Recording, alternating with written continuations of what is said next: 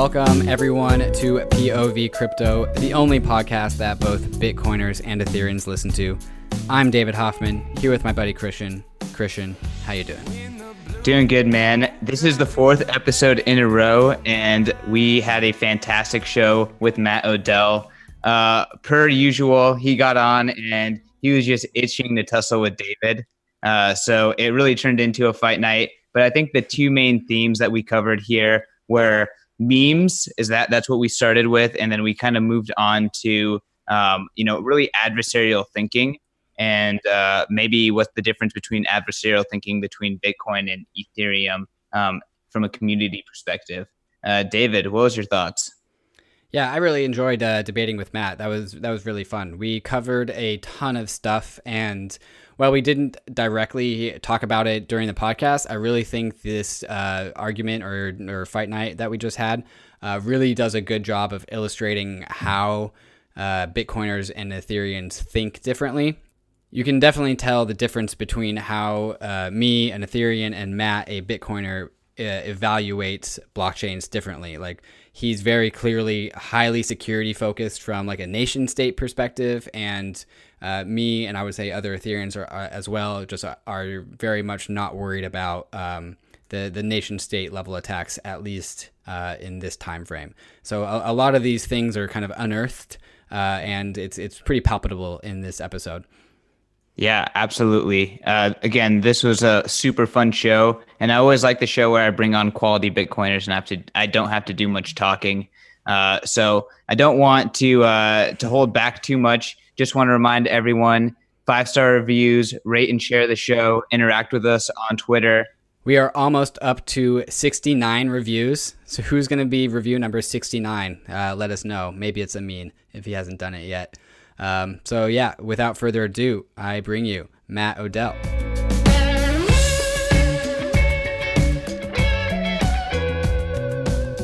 Everyone, I'm super excited to bring you one of my favorite guys in the crypto community.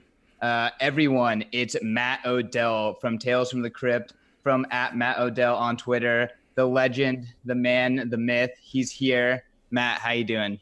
How's it going, guys? Really happy to be here. Matt, why don't you tell our audience who may not know who you are, because they're living under a rock, who you are, what you do in this space, all that good stuff. I'm just, I like to say I'm just a Bitcoiner. I've been in the space since 2013, and I've just seen a lot of shit go down. So while I've tried to learn about stuff, I've found a role in helping other people learn at the same time. First, I had my own site. It was like a blog or whatever. And then I moved to Twitter because the short form is absolutely fantastic, and I love the discussion there. And now I do a podcast with Marty Bent, which we do weekly, just on all things Bitcoin. How rewarding has that podcast been? It's been a lot of fun, man. Isn't it great? It's such a good platform podcast. It really is. I just think Bitcoiners are awesome, and I fell down the rabbit hole really hard. I mean, part of the reason was because I was down so much money in 2013. After the double pumps, I experienced, both of those pumps in a row. And after the second pump, I just I was completely overexposed. I was young. I was an idiot. And I was down so much money. I was like, I need to know what I'm investing in. Otherwise, my dad's going to fucking kill me. And ever since then, I've spent like 5 hours a day on this shit. Was that the impetus for the podcast? No, the podcast was Marty just seduced me. I didn't want to do podcasts. I didn't think I kind of like the control that like Twitter and blog posts give you, and that you can like look it over and make sure you said everything right and all that stuff. And I didn't like the OPSEC loss of podcasts, but it was just too fun of a format to not jump in. Yeah, it is a lot of fun. And honestly, like, it's hard, but it's also really easy, which is cool. Like, you just got to keep doing it and you get better and better, and it just gets easier and easier. There's a lot of like positive feedback with podcasting. And honestly, like, podcast, Twitter, blogging, all that kind of stuff, like, this is like the future of how information is going to be dispersed. And it's really beautiful in my mind. Yeah, I mean, I think the ideal situation would be if, I mean, at the time when I started RHR, like if someone had an equivalent podcast that I could just listen to instead of doing, that would have been the ideal, but no one was doing it. So here we go. Podcasts and audiobooks have been like the exclusive way where I absorb information. I don't and then like the 10-minute Medium articles on top of that, but it was really just those three things. And Twitter. Short and sweet and right in my ears. And Twitter, yeah. Right. Well, you don't have to convince me to get onto Twitter. Yeah, I was saying I got to slow down on Twitter, and David's like, man, I'm trying to do some more of this. I got pulled in real hard. So, Matt, something that I wanted to talk to you about was creating memes in this space. And I think that this is a good time to segue just because we're talking about these mediums. You helped birth Stacking Sats, a prolific meme. David also has created some awesome memes himself. I'm trying. But memes are incredibly important in this space, in internet culture, in my mind, in the future of mankind. And maybe they always have been. Let's talk about memes a little bit. You know, I feel like I watched in 2016 and I guess ETH launched 2015, right? What was the ICO? 2015? And so I watched I'm not sure when the ICO was, but it launched in 2015. Yeah. So like I watched between like 2015 and late 2017, 2018, like ETH had really good memes. You know, they like completely dominated Bitcoin in meme warfare. And I was like, that needs to change. Like we need better memes. We had a couple good ones, you know, we had Digital Gold, we had Sound Money, but we needed better memes. And I was just on Twitter, you know how Twitter is. I just kept experimenting with all different things. And one of the things I really latched onto was in the 2017 run. I mean, unit bias was so fucking obvious. You know, you had Ripple, even ETH, you know, the supply is way higher, right? So people feel like it's cheaper. It's like a natural feeling. So I was like, we need to let's combat them, you know, fire to fire with unit bias. Let's go to the lowest unit we have.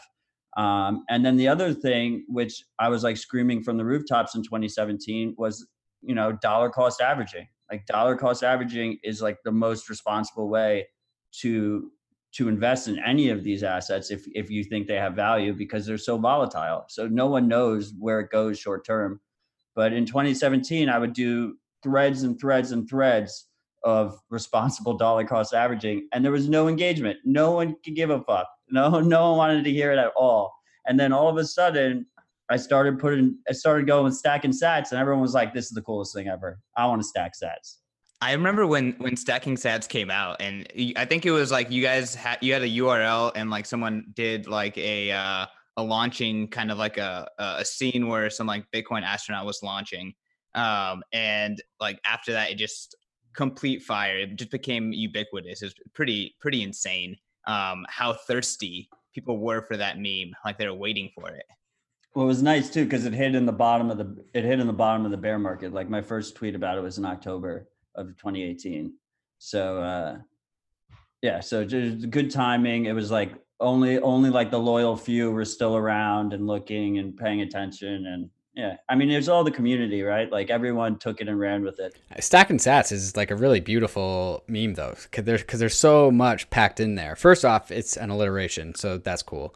Second off, it implies dollar cost averaging, which is like the responsible investment behavior that you were trying to create with your threads and threads and threads.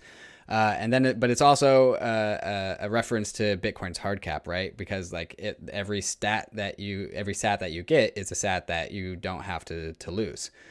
So you're and there's probably a few more we could probably talk about, but there's just so much packed in there into that one little meme. So hats off. Yeah, the other big one is you can buy a fraction of a Bitcoin, right? Mm-hmm. Like no one wants to buy a fraction of Bitcoin. That meme wasn't going to work. Right. So like Stacking Sats is like you could buy a fraction, but you're not buying a fraction. You're buying all sats. Of a sudden $1 is like, what's $1? Like 8,000 sats right now or something? Yeah, it's 8,500 sats right now. Yeah, that's a lot. That's a big number. That's a really big number. 85 sats for a penny. That's awesome. There you go. So one of the things you said was Ethereum had really won the great meme war of 2016, 2017, which kind of, Christian, if you want to segue us into the adversarial thinking, if you're ready to move over to that, that's kind of where my mind kind of went with that. What's your opinion on the zero sum nature of cryptocurrency? I mean, I think it's pretty zero sum, long tail. But I don't think like there'll just be one. I just think the dominant one will absorb most of the liquidity, most of the usage, but there'll always be like a long tail of tons and tons of altcoins and tokens and whatnot. So any successful meme from one blockchain community comes at the cost of successful memes from another. Yeah, it's memetic warfare. It really is. It really is. Talk a little bit about how you view the power of memes in this space. I mean, I think the power of memes in general are super powerful, right? They're easy to share. They're easy to understand and grok and get behind. I mean, look at like we have Trump, like he's a meme president. Like it's not just crypto. It's just humans in general, especially now in today's society. Memes are super powerful. Just look at stacking sats compared to the threads on threads about dollar cost averaging, and it has so much more packed into it. Like it's so effective. That's why it pisses me off when Ethereans are like, Bitcoin is a meme coin. I would just buy Doge. I'm like, you guys are fucking retards. Like, if you actually believe that, then you are a fucking retard. Well, I think you could go and parse that apart and actually get at what they're saying, and instead of calling them a retard. But, I understand that Bitcoin is not just a meme coin, but the value of Bitcoin is some function of its meminess. But I would say that's the case for all of them. Yes. I think what they're saying is that Bitcoin is 100% meme rather than like. But it isn't.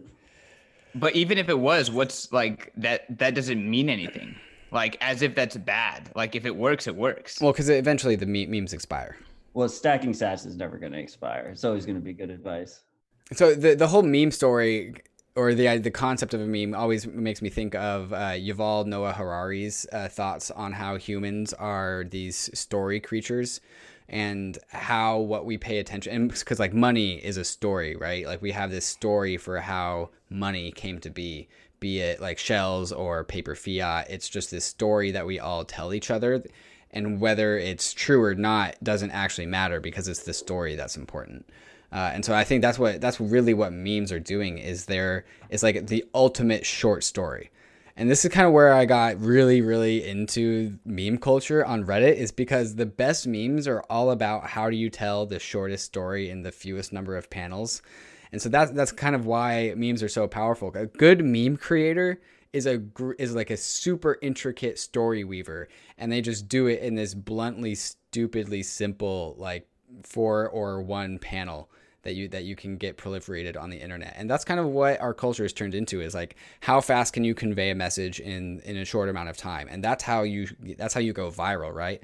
And I think that's where Bitcoin's strength has definitely took its stride in the last like 2 years, because Bitcoin is the simple blockchain. That's like what it does. And its value proposition is super simple.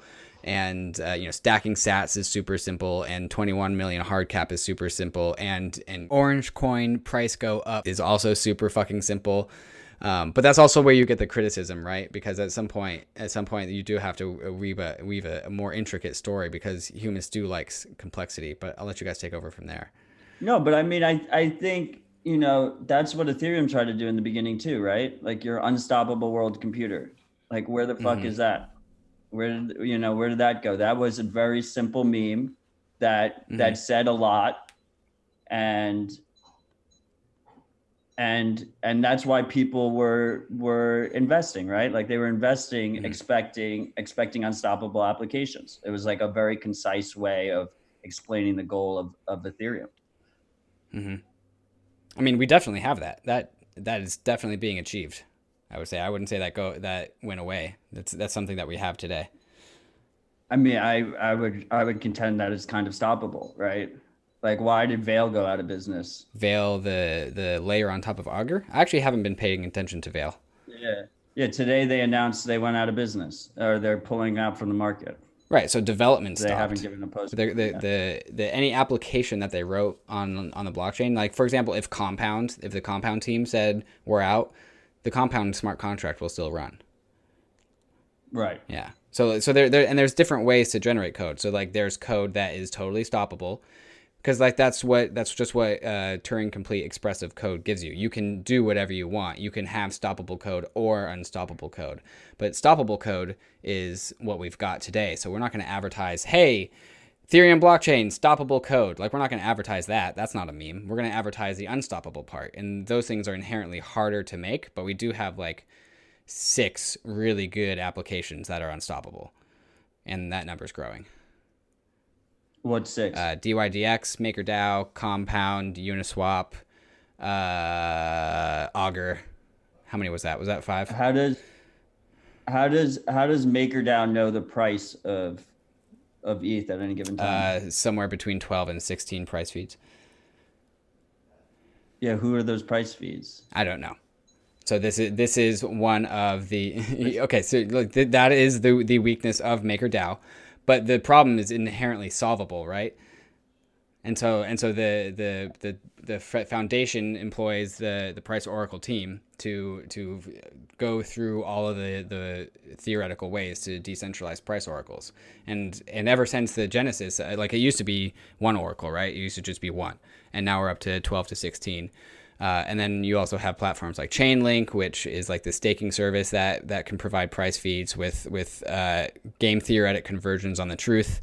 And so like all of these things, like it just has to overcome the escape velocity of being a self-replicating application when it comes to data coming to it in order to operate. And whether or not we're past that escape velocity point is up for debate, but whether or not you can build it, I think, is not up for debate. I think it's definitely buildable and in process. So I think that we both agree that the value prop for these networks is censorship resistance, decentralization, permissionlessness. I don't know. Yeah, no permission needed. So what the question really is how much is enough? You know, what is enough decentralization? What's enough censorship resistance?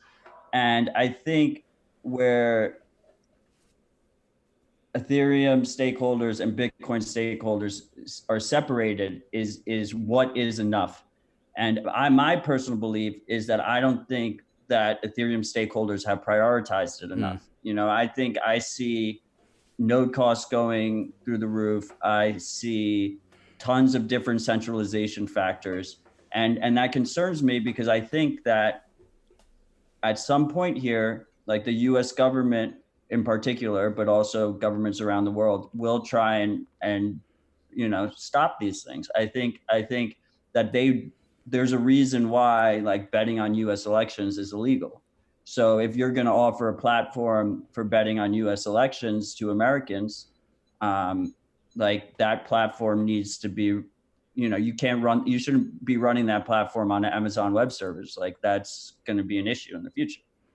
So I think you described the difference between Bitcoiners and Ethereans as people that are on a spectrum of decentralized permissionlessness, and Bitcoiners are maximizing it, and Ethereans are not as maximal in that. And I actually disagree. I think that it's that it's more of a timing thing, because the Ethereum blockchain is the core principles are the same as Bitcoin. The core principles are we're going to create this blockchain that is unstoppable, censorship resistant, permissionless, but we have to fucking figure out how to do it first. And like we are still in that we have to fucking figure out how to do it first, because we have sharding and proof of stake on our roadmap, as well as all of these EIPs that we want to get through.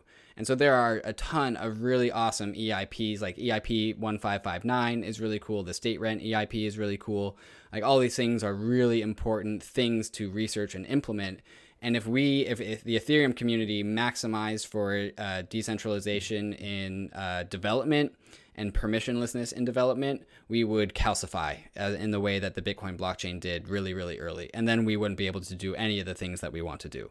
And so the way I see Ethereum development happening is like we have all these hard forks, we introduce all these EIPs, the software updates, and as over time, we get closer and closer to what the original vision of Ethereum is, which is a scaled proof of stake smart contracting platform.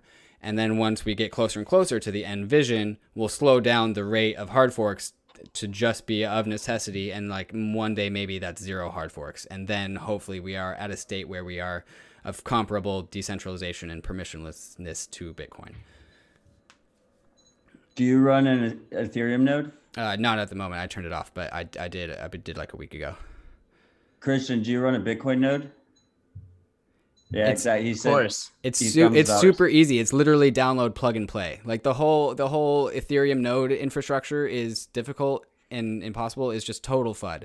Like I could go and set one up by the end of this call, and it would be in the process of working through the blocks. It's not hard.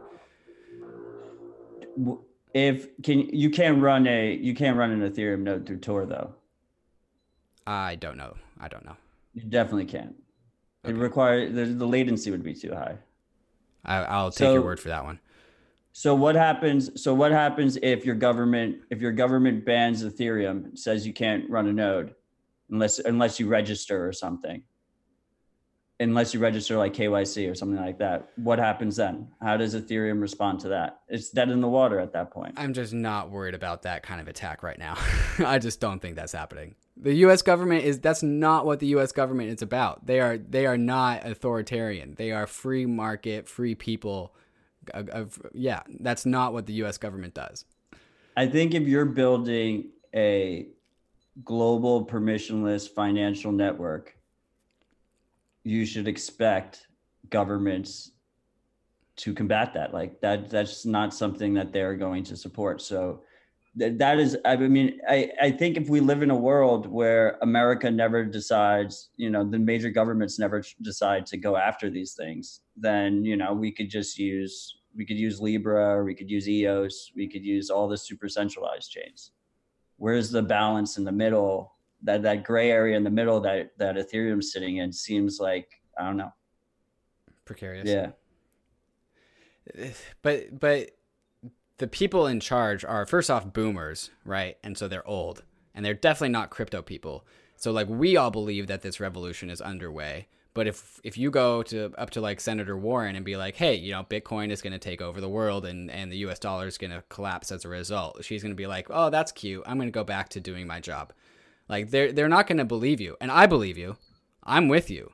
But like we have this buffer of crypto's really fucking complicated and no one believes us because we all look like crazy people, which is like our crypto's biggest defense mechanism. No, I mean, I agree. But I don't know if you should just sit on those laurels for that long. Like, I think they're figuring it out. I mean, we saw Brad Sherman. He basically straight up said, like, he sounded like a diehard Bitcoiner the way he said that Bitcoin was going to completely erode their position in the America's position in the financial world.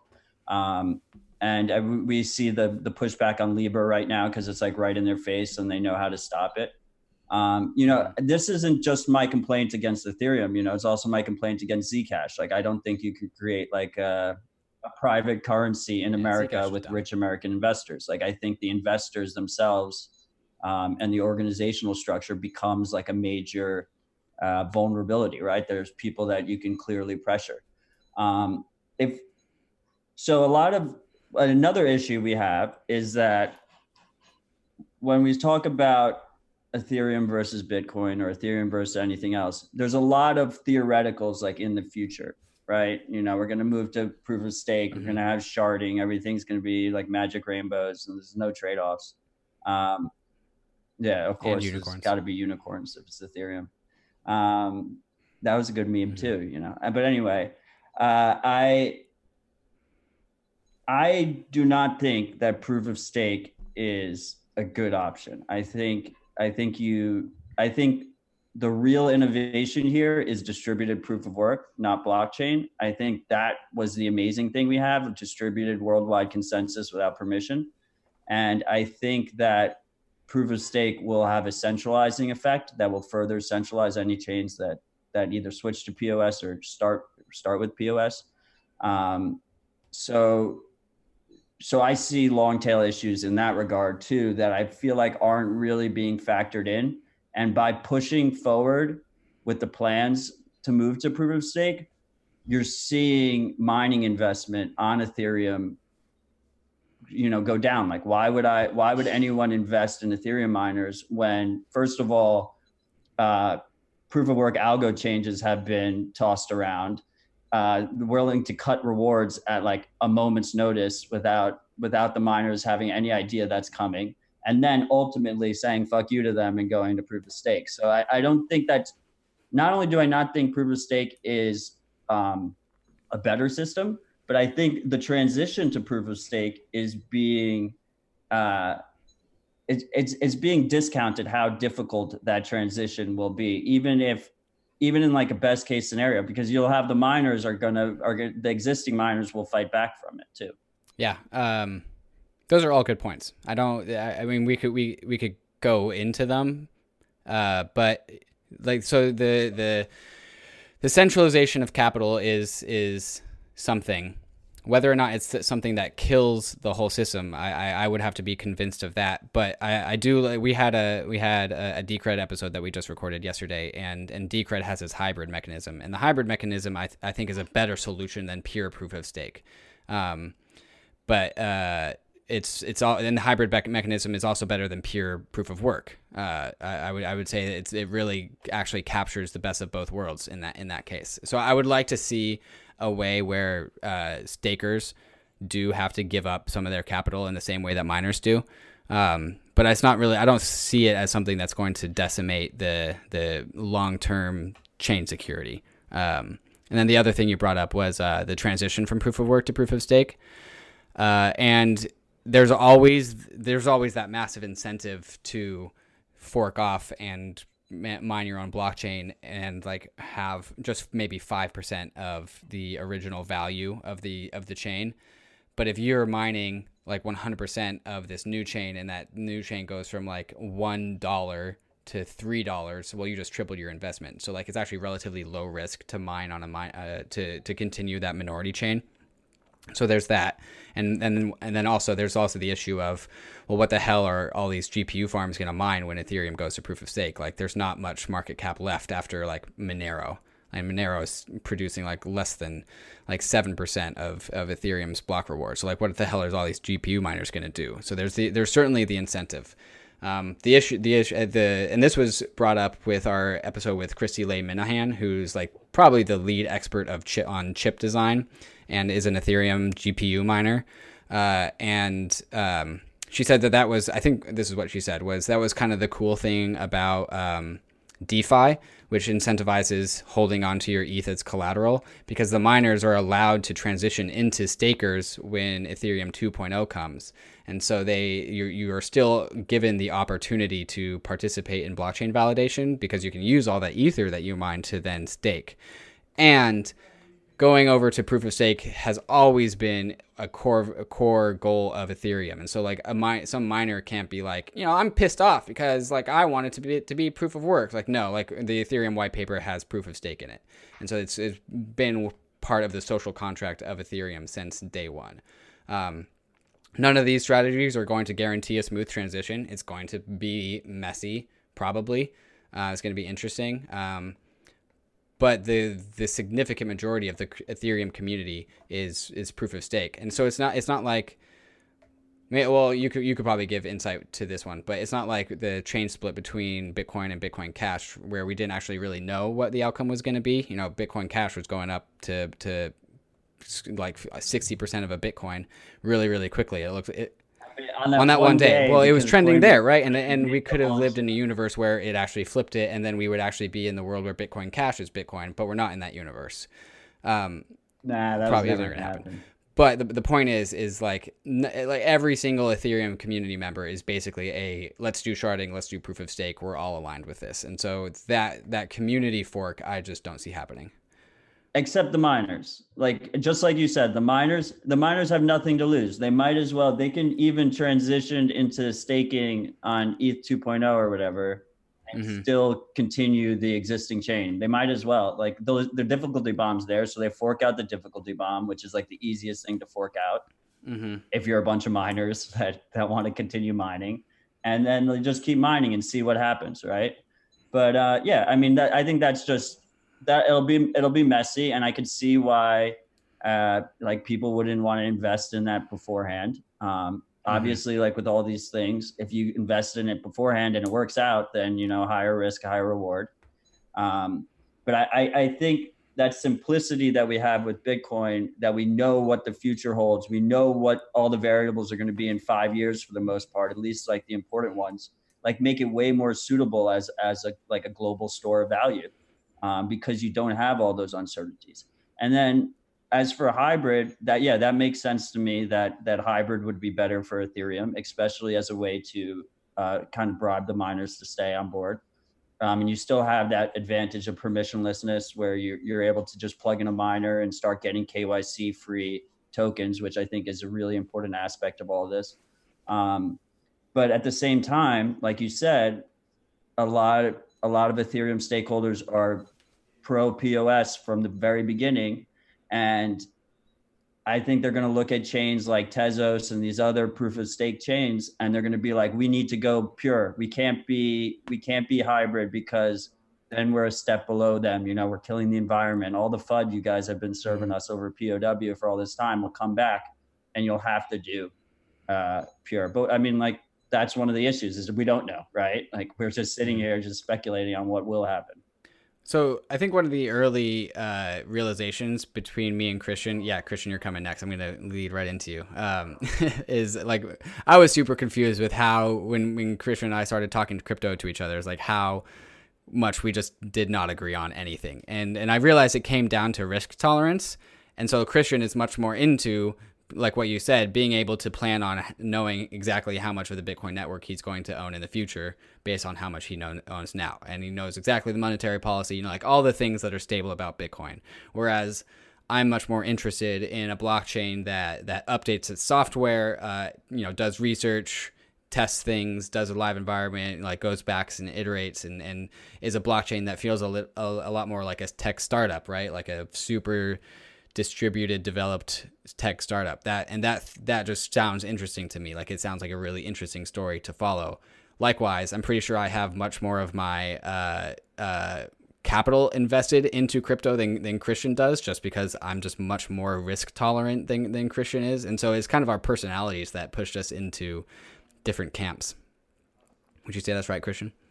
I was also a lot more libertarian in college, whereas you were a lot more socialist. So I was talking to someone earlier at lunch today who is in the crypto space. And when I mentioned the show, he was like, is he a communist? And I was like, maybe. He used to be, at least. So I definitely think that there is a correlation there. For the record, I'm definitely a centrist now, which is also coincidentally exactly what the Ethereum blockchain tries to be. Fun fact. If I could respond to any of the stuff that David talked about, it's just the whole move to proof of stake is like a lot of trouble for something that's not even a problem. Like the hybrid proof of work, proof of stake is, for Decred, is fear of miners. This ETH thing is miners are evil. Miners aren't incentivized to take care of the chain. Like, I just don't agree with that narrative, and I don't agree with that actually being an issue in Bitcoin. I think a lot of people will disagree. I know Matt will have some opinions on that, but I just don't think it's an issue. And I think that that's why Bitcoin is, as a safe asset, is also the most primed to win here. I mean, I think that in the beginning, when you start off on a proof of work network, it's very vulnerable, right? You're using general purpose hardware. Then you move to ASICs, which is like a slight improvement. But then in the beginning of ASICs, it's always dominated by a few small manufacturers. So I think the key to POW is you need to get past that threshold, which Bitcoin got past, right? David was talking about Coinbase's Ninja launch, right? At that point, Bitmain controlled maybe indirectly controlled 50 to 60% of the hash rate, probably. So if they really wanted to go balls to the wall there and just switch all their hash rate to Bitcoin Cash, they didn't even have to attack Bitcoin, just switch it all to the other network and just go for it, then maybe they would have had some kind of shot. They didn't, partially because of the game theory that backs all this shit, is they were afraid to kill the golden goose. But I think we've passed that threshold with Bitcoin. I think that we're going to watch as Bitcoin, both the actual miners operating and the manufacturers of the hardware starts to distribute more and more. Look, we saw what happened to Bitmain. I think that it should be every network's priority to get to that point, and I don't think anyone else is there except for Bitcoin. And I think that when you start fucking with miner expectations, like you're guaranteeing that your chain will never have that. Like if you don't treat miners as business people, because that's exactly what they are, they're trying to figure out, is this investment worth it for me? Should I put up all this capital? Should I do all this research and development?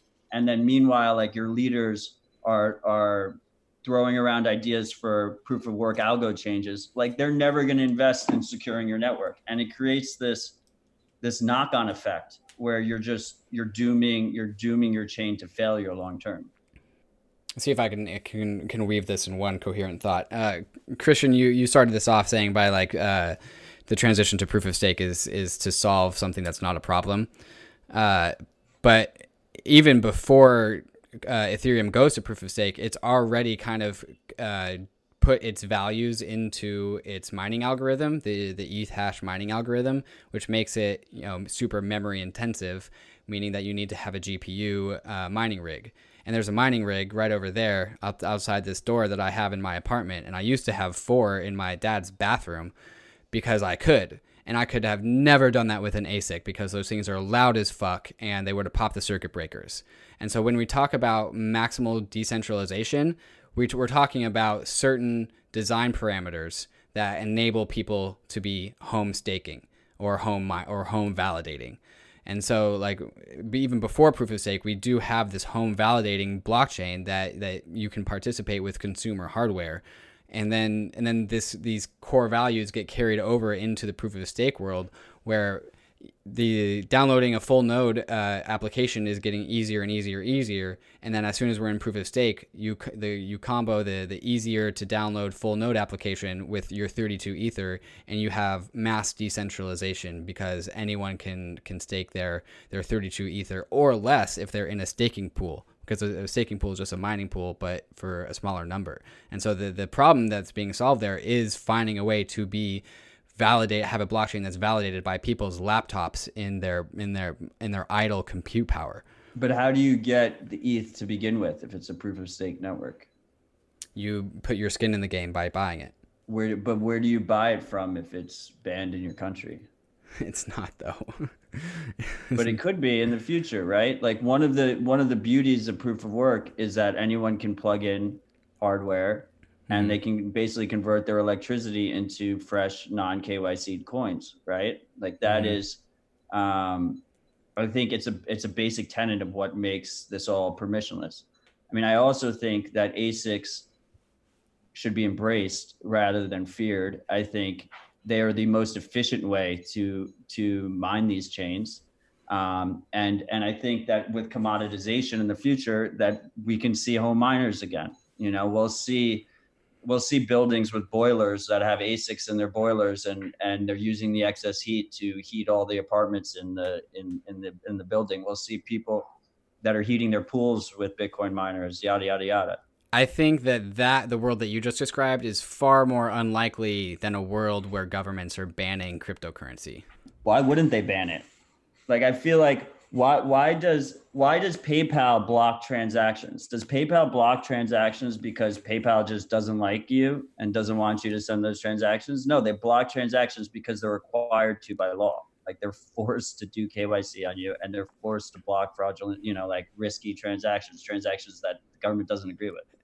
Whether or not a government bans a cryptocurrency is going to be a function of how difficult it is to ban a cryptocurrency. And cryptocurrencies are inherently extremely, maximally difficult to ban, especially the super decentralized ones. But is Ethereum?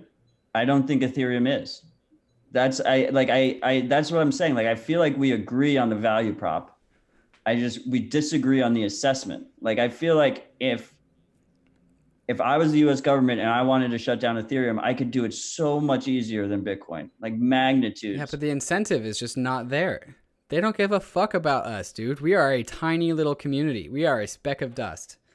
I don't know about that. I think I see creeping KYC, and I think that you'll basically either have, like, Ethereum will be like a KYC chain. Like, they won't do like a full ban, but like unauthorized users will not be welcome. I mean, and you see that with the so-called DEXs and stuff that have, geo blocks on them, and they pick what assets get listed, and they're all this. That's what Uniswap is for. We've solved that problem. I don't know enough about Uniswap to comment. Uniswap is literally the no KYC, add any asset DEX. Who runs it? Is it based in America? Well, I mean, there is a guy named Hayden Adams who built it, but who runs it? The question of who runs it is the Ethereum blockchain runs it. Who decides what's listed on it? You can go to the website and go add your token. Oh, cool. Mm-hmm. Well, it should be interesting. It should be interesting to see how all this plays out. But I just think you guys are being a little bit too cocky. That's all. So wait, let's go down the Uniswap hole. Like, what if someone adds an asset that happens to upset the U.S. government? Like, now you're saying, hey, we are unstoppable, but in that case where you actually bring upon, the eye of, an attacker, are you actually in position to defend yourself? Well, before I answer that question, I want you to tell me what exactly is the asset that would do that. The Petro, maybe? Okay. Sure. So, any ERC-20 that is published by a government that is sanctioned, that's not unreasonable. Yeah, that I would thoroughly enjoy that. I would love to see that happen. I would love to see how that plays out. I'm confident that Ethereum would come out on the other side unscathed, and a lot of more people would see the value proposition of unstoppable code. So what's the difference between Uniswap and like Radar Relay? Radar Relay uses 0x, which is an order book based decentralized exchange. I don't know as much about Radar Relay as I do know about Uniswap, because Uniswap is like super fucking simple. And Radar Relay is a little bit more complex. But I think Radar Relay is like a third party interface over an order book that's managed by 0x. And so the order book itself is decentralized because all of that data is on chain, or provided by relayers, which is kind of like a Lightning Network kind of solution. The centralized part of these things, and every single dApp has this weakness, right? Which is the centralized interface of interacting with it. So like the www.uniswap.exchange could be shut down by like GoDaddy or something. But that's why we're building IPFS and ENS domain name, so you can have a persistent domain which you can access. But again, we're not there yet. So like every single dApp does have this centralized interface which you could shut down. But it's one of the things that was put in the OG Ethereum white paper as a way to access unstoppable code, and it's one of the things that we're building on. And if we maximally decentralized development of Ethereum blockchain, we wouldn't be able to do those things, because you can't have development and be maximally decentralized. Okay. Matt, can you speak a little bit about Bitcoin development? I feel like a lot of people in the Ethereum community are very confused about how core development actually. No, it's just we have different values and we have different definitions for what development is. I just think that if you can easily change anything, that itself is an attack vector, right? Because you can change it for the negative. Like that's the fact that Bitcoin is hard to change is like a major feature. It's definitely not a bug. It's the opposite. And I feel like that's where we really diverge a lot. in that respect. And I think that the obviously, I mean, but the layered approach is very effective because we can have massive development on additional layers without actually sacrificing what's important, which is that base protocol. So what you just said there, where Bitcoin being difficult to change is its biggest feature, not a bug. That just shows exactly your values and how values define how we view these things in this space, right? And I totally agree with you. It's Bitcoin's biggest feature, but it comes at a loss of development because there is value in developing something and getting it right. But if you want that, you have to trade off your resistance to change because you can't have your cake and eat it too, right? You have to pick one.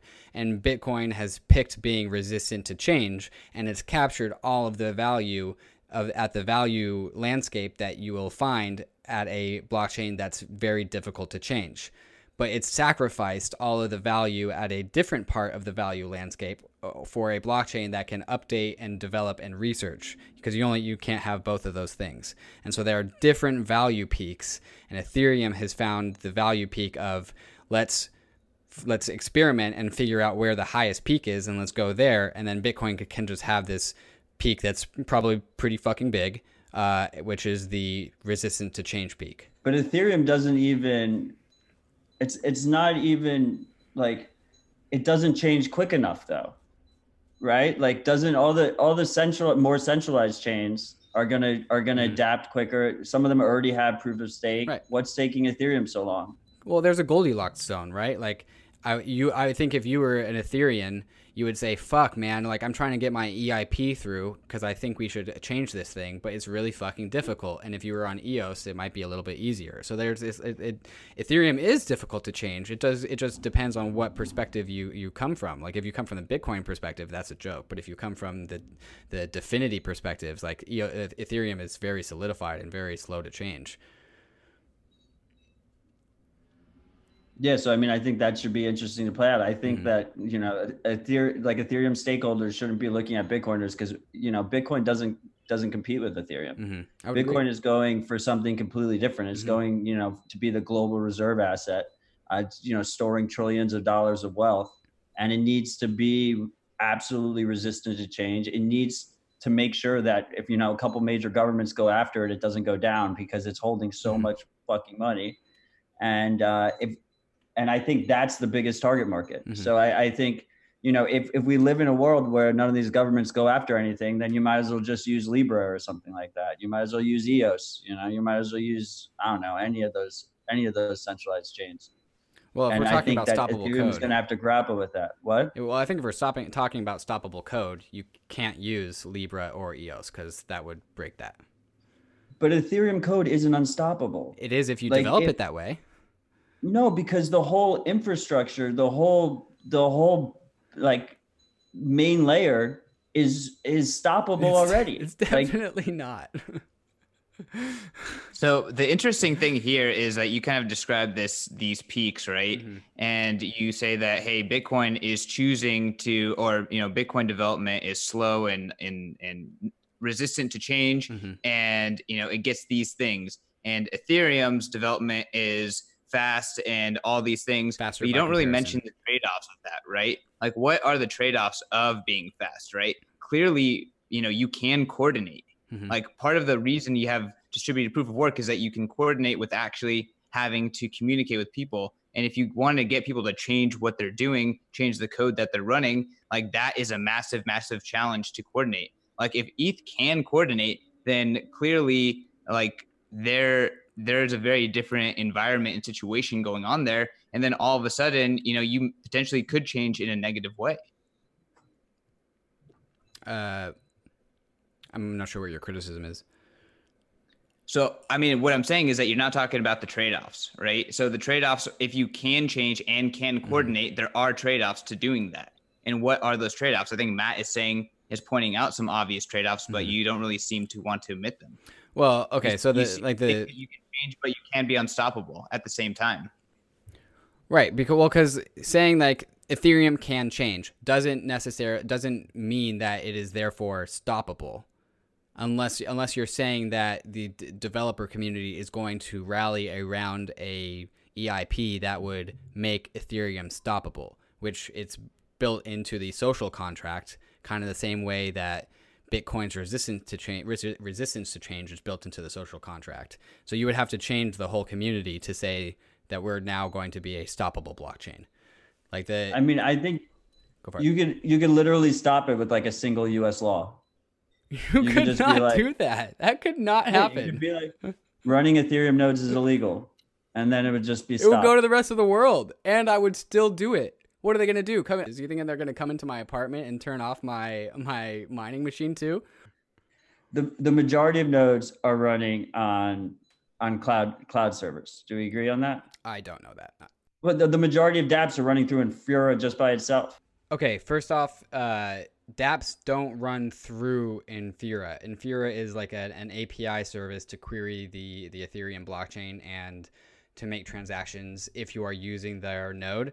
But dApps are on-chain. dApps are built into the blockchain, so they don't run through anything except for Ethereum. So in order to shut down a dApp, you have to shut down Ethereum, which is impossible because it's super decentralized, because there are these GPU mining rigs that are in like my bathroom and other people's houses. Like it has comparable levels of censorship resistance as Bitcoin does. Realty, my company Realty that has tokenized real estate, we use our own node.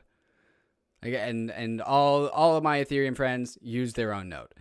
And so like what Infura is for like developers. Like Realty would have actually been a great candidate for Infura because we don't have an office, and so we don't have a node to run off of. So we do it from our developers wherever his node is.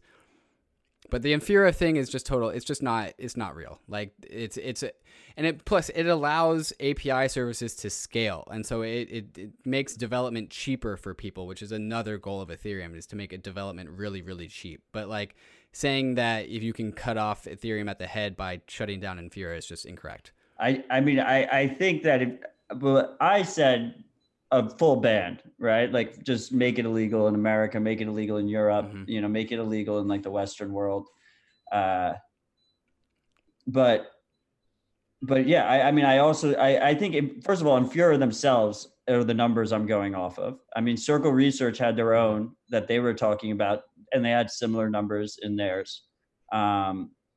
But if it's a major trade-off. Like running an Ethereum node is extremely resource heavy compared to running a Bitcoin node.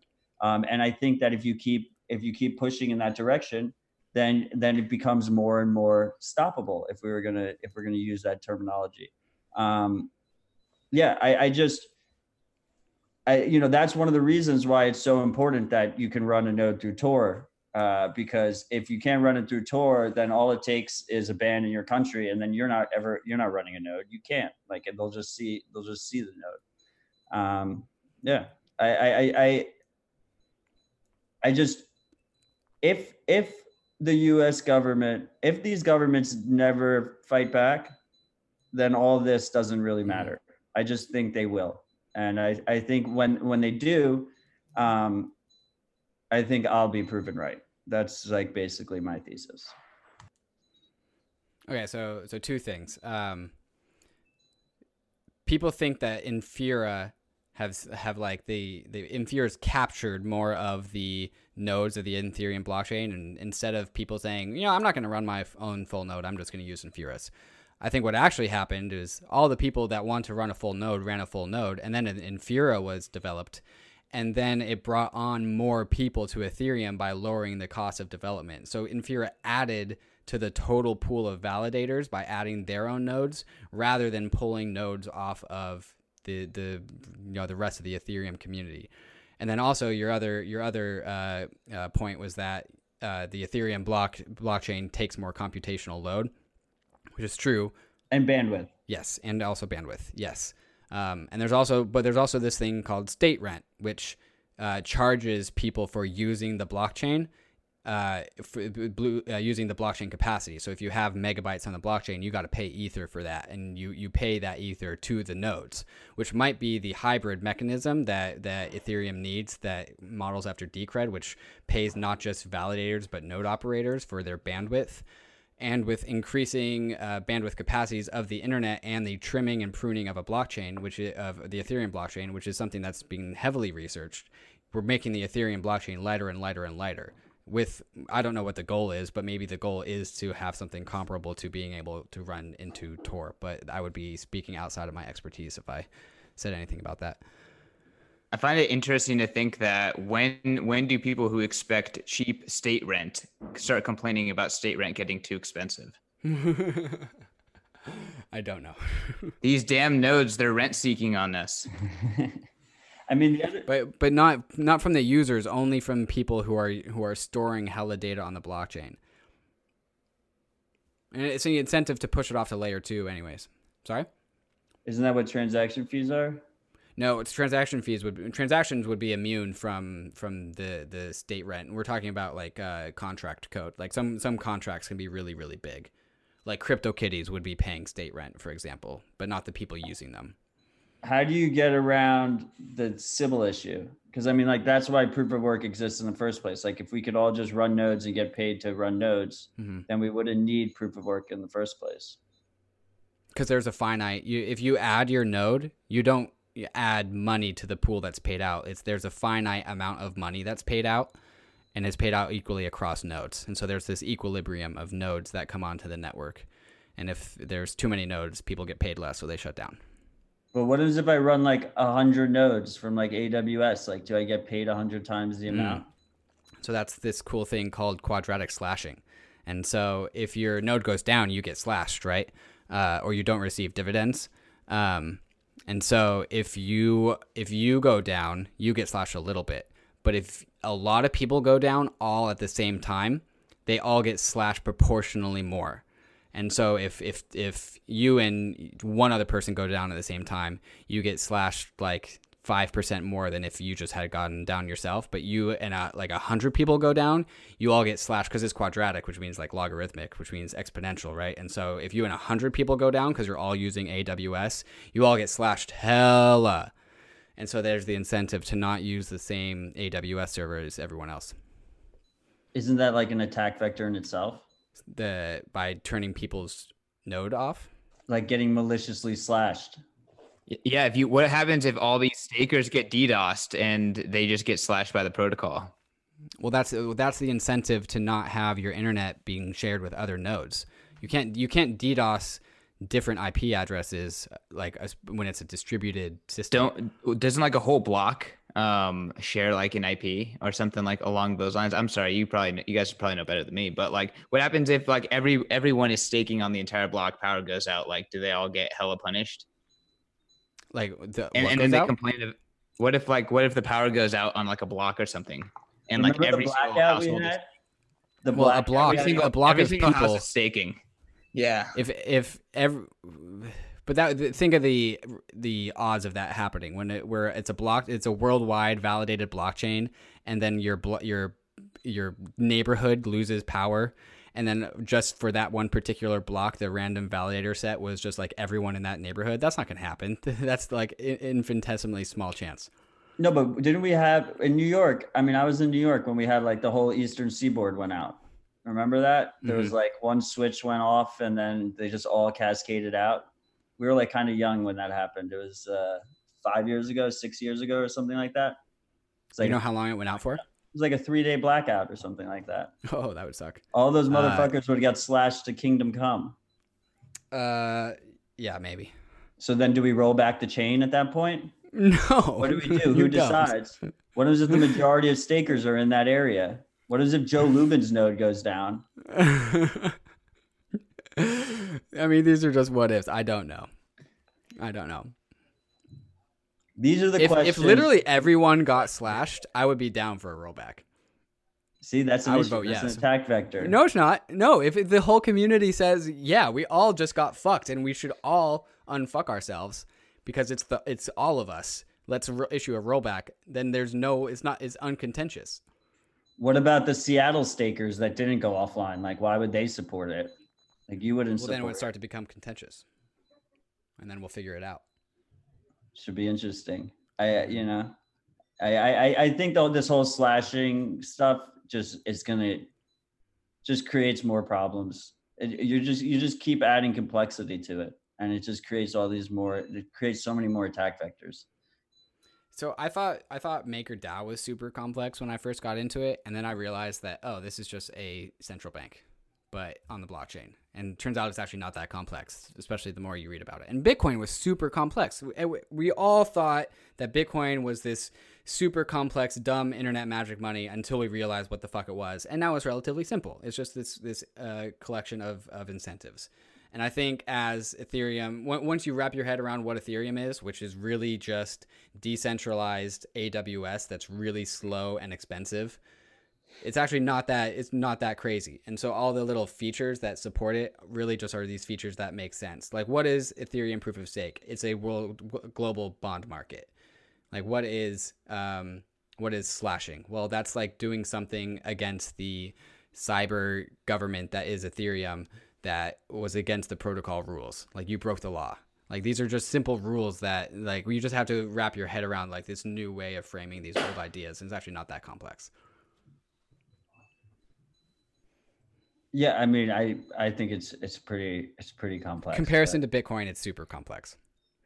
I mean, it's not even, we don't even know what it's going to be yet. That's how complex it is. We know what the specification is. Do we? Yeah. Like, do we think that's going to be the spec that gets implemented? Yes. Hasn't that changed multiple times already? No. Well, yes, but that's been in the research and development phase, and then it got frozen, and then now that the spec is frozen, the actual code can be written.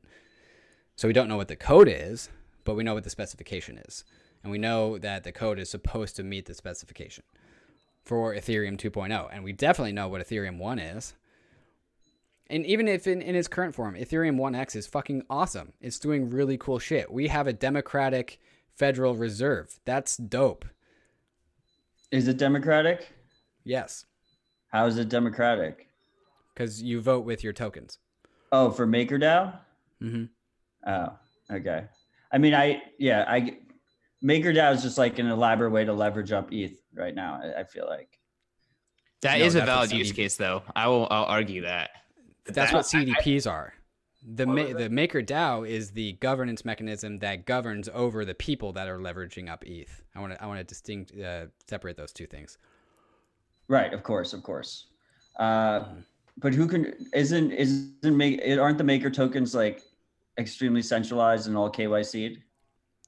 Not KYC'd. It's relatively centralized because they just haven't had much time to diffuse. Aren't most of the Maker holders, like the major Maker holders, known? Yeah. If somebody who has been following the Maker story could probably tell you the majority of where the MKR is held by individuals. Probably, yeah. Mm-hmm. Yeah, exactly. Are there Maker mixers? I mean, there's Ethereum mixers, which you could send Maker through. Do you think that these people are mixing their tokens? I guess eventually someone. And I don't. These worries about these centralized governments coming in and like arresting people and banning, like, we don't worry about these things in Ethereum. That's not part of our narrative. Here's the interesting thing, though. So, obviously you can get caught using Bitcoin in a black market, and that history is on the blockchain, especially if you leaked metadata. But Matt just pointed out how Maker, essentially, unless Maker coins are getting mixed, like there's a lot of metadata that's already being leaked by the major holders. Mm-hmm. And let's say that the government decides that a democratic central reserve or Federal Reserve is not something that they like nor want.